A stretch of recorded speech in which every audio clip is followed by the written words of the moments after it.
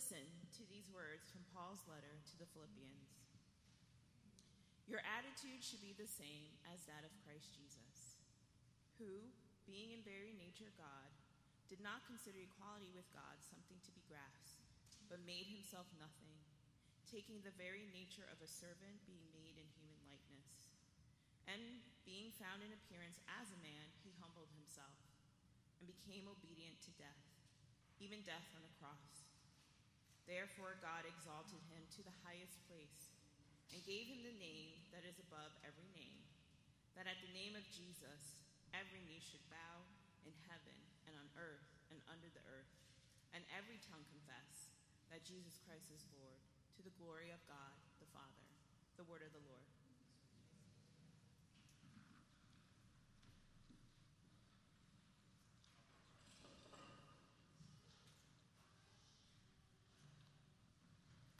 In just a few minutes, we have a real treat for you. Susanna Atkins is going to be bringing the message today. And I wanted to tell you a little bit about Susanna and why it is that we chose to invite her to be part of this today.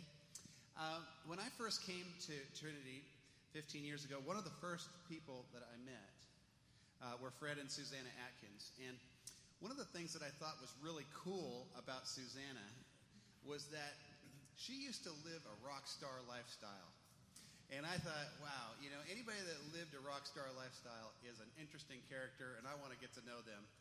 She was a contributor for Rolling Stone magazine, and what she used to do is she used to travel with the bands from the 70s and the 80s and get as much dirt on them as possible so she could write things for the magazine. And as she was doing that, it was kind of part of her journey that God started speaking to her. And when she came to faith, God never wastes anything, right? Do you know that?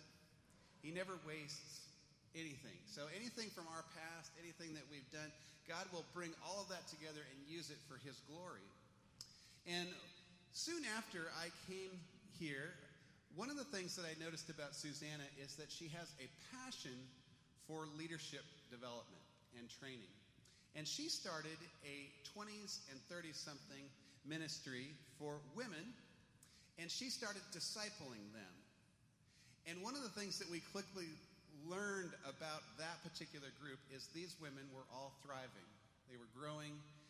They were being discipled in a way that was really producing fruit, and we needed to take notes from that. And so since then, all of those women have gone on to do incredible things in leadership and are still serving around this church and around the city and around the world. And Susanna is now helping me to develop a leadership curriculum for our church at large, which has really been a blessing to me. In fact, our elders are working right now on developing a discipleship strategy, and Susanna is helping me to do that as well. As you know, we are in this series right now called Living Large. And the idea behind this series, it's taking us through the book of Philippians, and it's learning to experience the life that God intended for us. And one of the things that keeps us from living the life that God intended is just the fact that we can't just be.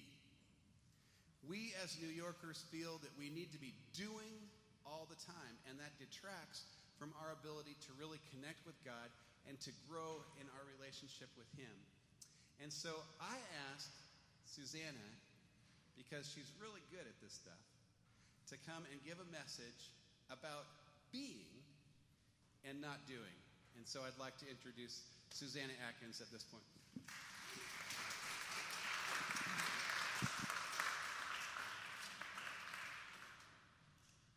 Oh my. Thank you, James. I am so honored and humbled to be up here this morning. As you can imagine, a lot of thought and prayer went into what I'm going to be talking about today. And so I would like to present to you in musing on exactly 13 words in Philippians. Nice and short. Philippians 2:21. For everyone looks out for their own interests, not those of Jesus Christ. In reading through Paul's deep gratitude for the love of Timothy and Epaphroditus in chapter 2, verses 19 through 30, these 13 words just leapt off the page for me. And I started to get that hot, burning feeling when I feel like I'm tuned into my God channel. And the thoughts just started coming and coming and coming. I may be here to teach, but God has something to say. So let me start off with my first takeaway from this chapter, okay?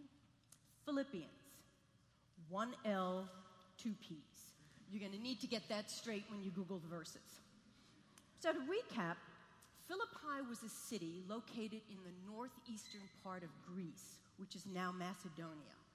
The Philippians were living in a vibrant, flourishing economy with many outside influences.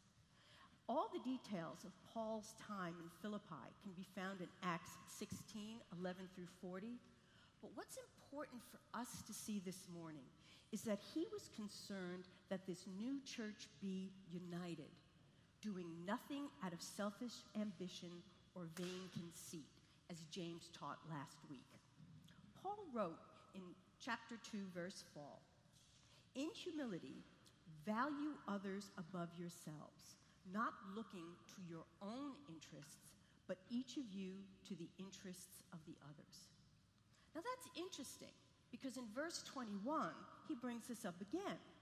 For everyone looks out for their own interests, but now he references those of Jesus Christ. What are the interests of Jesus Christ that we should be looking to? Well, that's easy. That's the stuff we've been hearing about all our Christian lives. Love your neighbor. It's more blessed to give than receive. Go and make disciples. But tell the truth. Thinking about our interests versus his stirs up a lot of guilt and shame. We don't love our neighbor as ourselves. We're not willing to sell everything we own and go follow him. We think we're not doing what we should be doing, and that makes us feel bad. Sometimes bad enough to even give up entirely. This morning's message will deal with some of these shame issues and free us to be more fully his. So Jesus had many interests, but let's look at what I think was his main interest, to reconcile us back to the Father. We see this throughout the New Testament. Slide number 2.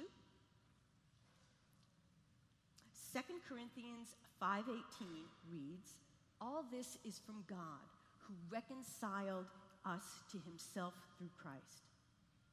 2 Corinthians 5:19, for God was in Christ, reconciling the world to himself, no longer counting people's sins against them. And then in Colossians 1:20, through him, God reconciled everything to himself.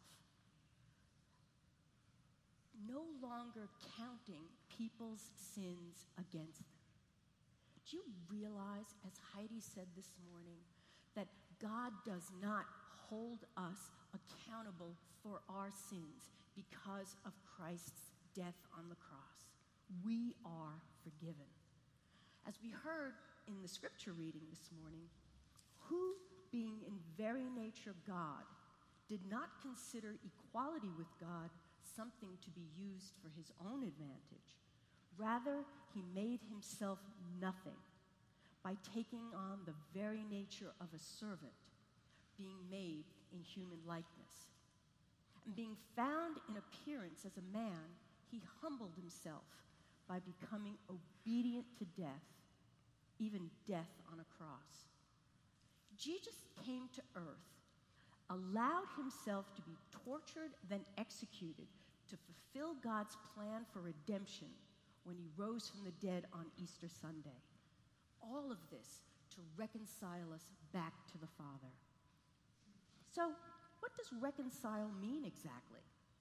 Merriam-Webster defines it as to restore to friendship or harmony. Well, isn't that nice? I don't think Christ went through what he went through to restore us to mere friendship with God. The Bible speaks too much of our brokenness and utter depravity. When a husband and wife reconcile after a painful separation, they want more than to just live together as mere friends. They want to establish their lost intimacy. Now, dictionary.com lists an act of reconciling as when former enemies agree to an amicable truce. We're getting a little closer here, as Scripture says in Ephesians 2:13 and 16 at the bottom of the slide. But now, in Christ Jesus, you who were once far away have been brought near through the blood of Christ, with reconciliation to God in one body through the cross. Now, let me sound like our dear previous pastor, the Reverend Dr. Keith Boyd. Reconciliation comes from the Greek family of words that has its roots in alasso, with the common meaning of change or exchange. Reconciliation involves a change in the relationship between God and humans and between people. It assumes that there has been a breakdown in the relationship, but now there's been a change from opposition, hostility, and brokenness to one of friendship and deep intimacy. So back to our verse in Philippians. How do we look after this interest of Jesus, his desire to restore us to intimacy with God that we lost in the Garden of Eden?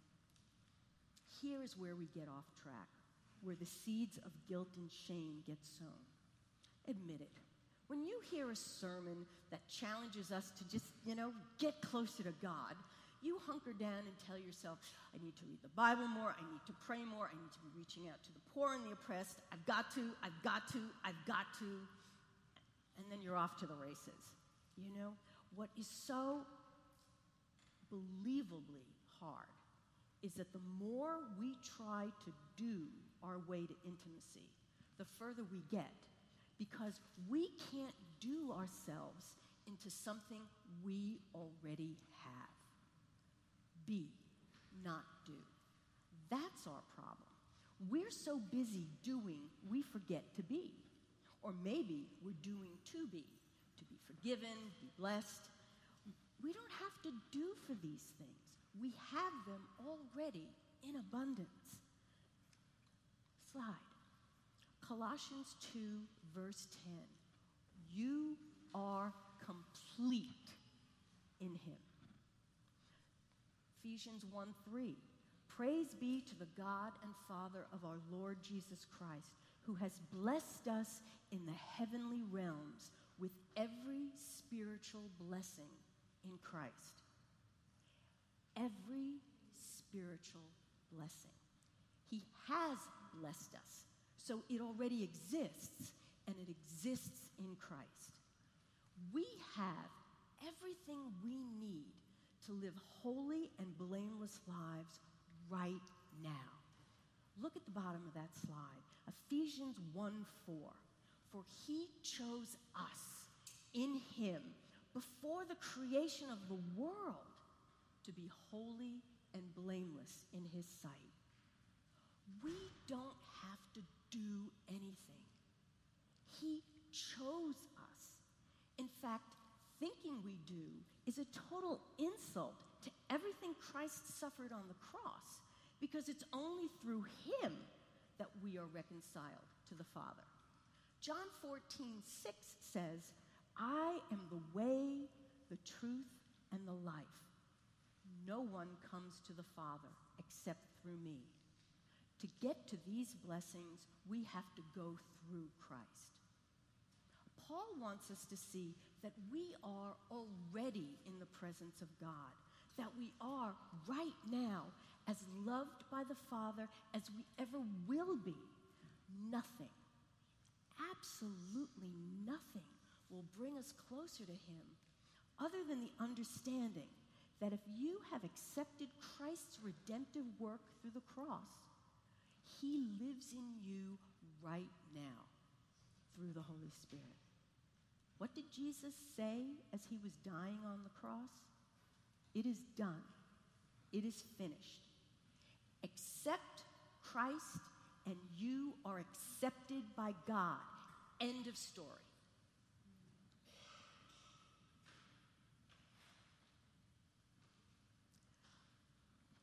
The worship this morning was just so beautiful. I just feel ushered into the throne room of God, and I'm a little verklempt, as they say. It's His breath in our lungs. I mean, stop for a moment and think about that. Take a deep breath. Exhale. I mean, feel this. His breath in our lungs. The depth of the intimacy that Christ brings. Reconciliation. But our problem is that we don't know who we are in Christ, so we scramble around looking for our identity in what we do for Him. This became really clear in my life at a previous church. I was deeply involved in what I considered to be a passionate Christian life. Just services twice on Sunday, once on Wednesday. I led an 80-member youth group, and there were community outreaches on Saturday. I made sure I kept to my quiet time schedule, checking off the chapters as I read through my Bible through the year. Then, in 1994, my mother died. The church reached out to me for the wake and the funeral, but as I stayed home in mourning, the phone stopped ringing. I slowly came to realize that church life had gone on without me. People I thought were personal friends were actually ministry friends. And when ministry stopped, there was silence. I had completely identified myself by what I did for God, that I didn't know who He was in me. It was shortly after that I came to Trinity. I learned how to study the Bible and apply God's teaching to my life. And I made friends, true friends.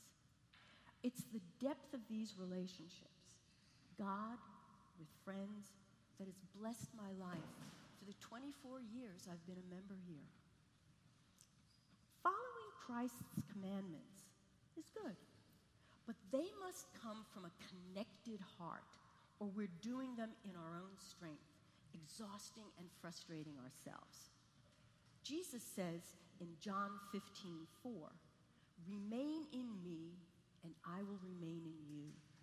Just as no branch can bear fruit by itself unless it remains in the vine, neither can you bear fruit unless you remain in me." Then again in verse 5, "I am the vine, you are the branches. If you remain in me and I in you, you will bear much fruit. Apart from me, you can do nothing." Nothing. Nothing. Not some things, sometimes. Nothing. If you aren't remaining in Him, resting in His ability to work through you, being in Him, you can do nothing. When I was sharing these thoughts with my husband, Fred, he asked the $64,000 question. "So, what do I got to do to be?" Classic. But isn't this what you're thinking right now? Real relationship with God comes through listening to Him. And the primary way to connect to God is through His Word. Think of Scripture as God's personal love letter to you, telling you how incredibly precious you are to Him and how to live in Him through obedience to His Word. Okay, now, men, I know that precious may sound a little fluffy. So Paul prays in Ephesians 3:16 that you be strengthened with power through His Spirit in your inner being. Every spiritual blessing to be affirmed in your inner man. be known. You have that right now. Many of us don't engage with regular Bible study because we feel we won't understand it. Yet, we have been blessed with every spiritual blessing in Christ. So that naturally includes the ability to comprehend and appropriate the truths of Scripture. When you open your Bible, do you just dive in and start reading with your mind half focused on what you think you should be doing? Next time, stop and pray first for God to give you understanding into what you're about to read, and then enter His Word with expectancy to hear from Him. Slow down. He may want you to focus on a paragraph, a sentence, even a word, so that you can meditate on it throughout the day. Remember what Jesus said to Martha, who was distracted by all the things she had to do to feed Jesus and his disciples. These were totally valid things to be doing, but Jesus observed that she was worried and upset about many things. Martha was so busy thinking she had to feed Jesus, she forgot that he was there in her presence to feed her. Be, not do. Abiding, not striving. You're going to love this.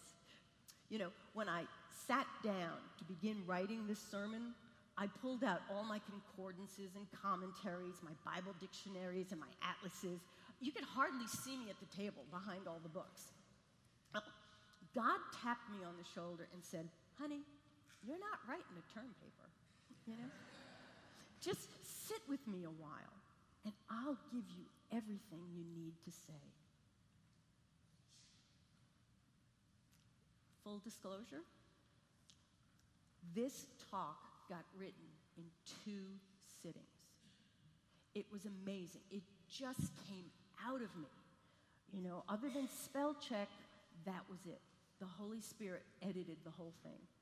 So pray through what you're reading. Remember John 15:5 about the vine and the branches? It can be as simple as this. Jesus, I totally believe that you are the giver of life and that my life flows from you. Help me to remain connected to you. I praise you that you will actually work through me to bless others. Help me to truly understand that I can do nothing without you. Bingo. That may be all he needs you to know from this verse. Can you imagine what it would be like if that prayer was uppermost in your mind all day long? When I'm stressed, I say, okay, be not do, you not me. Be not do, you not me. This helps me to refocus and stay centered on who's really in charge. One of the major themes in Philippians, as we're going to see over these next few weeks, is joy. Psalm 16:11 tells us that in God's presence there is fullness of joy.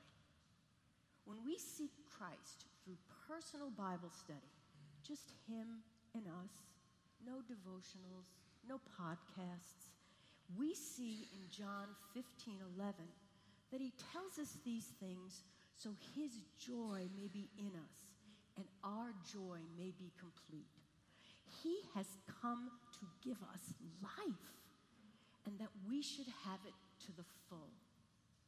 This is living large. Now, I got to be honest with you. Sometimes I just don't feel like reading Scripture. I'm too busy in the morning, and I prefer to binge watch before bed. You know, I beat myself up, and I think I'm letting God down. What a terrible Christian I am, and the guilt just builds from there, totally believing the lies Satan is whispering in my ear. But now, once I come to my senses and become aware that Satan's just playing with my head, I put worship music on in the background of my busyness, and the next thing I know, I am just stopping and soaking in his peace and love. I have reconnected to the vine. Now, It doesn't matter if you use Pandify or Spotadora or whatever apps you guys have got on your phones. Just get some worship music into your life, especially when you're feeling stressed or upset.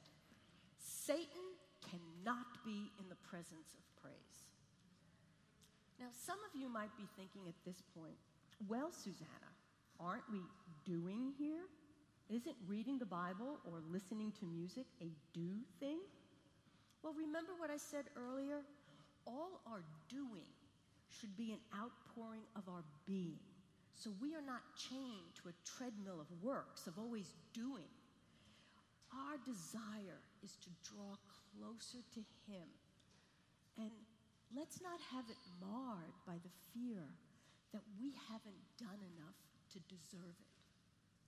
Be, not do. Anchored, not anxious. Let me end with a prayer from the book of Jude. Now to Him who is able to keep you from stumbling and to present you unblemished in His glorious presence with great joy. There's that word again. To the only God our Savior be glory, majesty, dominion, and authority through Jesus Christ our Lord, before all time and now and for all eternity. Amen. God bless you. Thank you.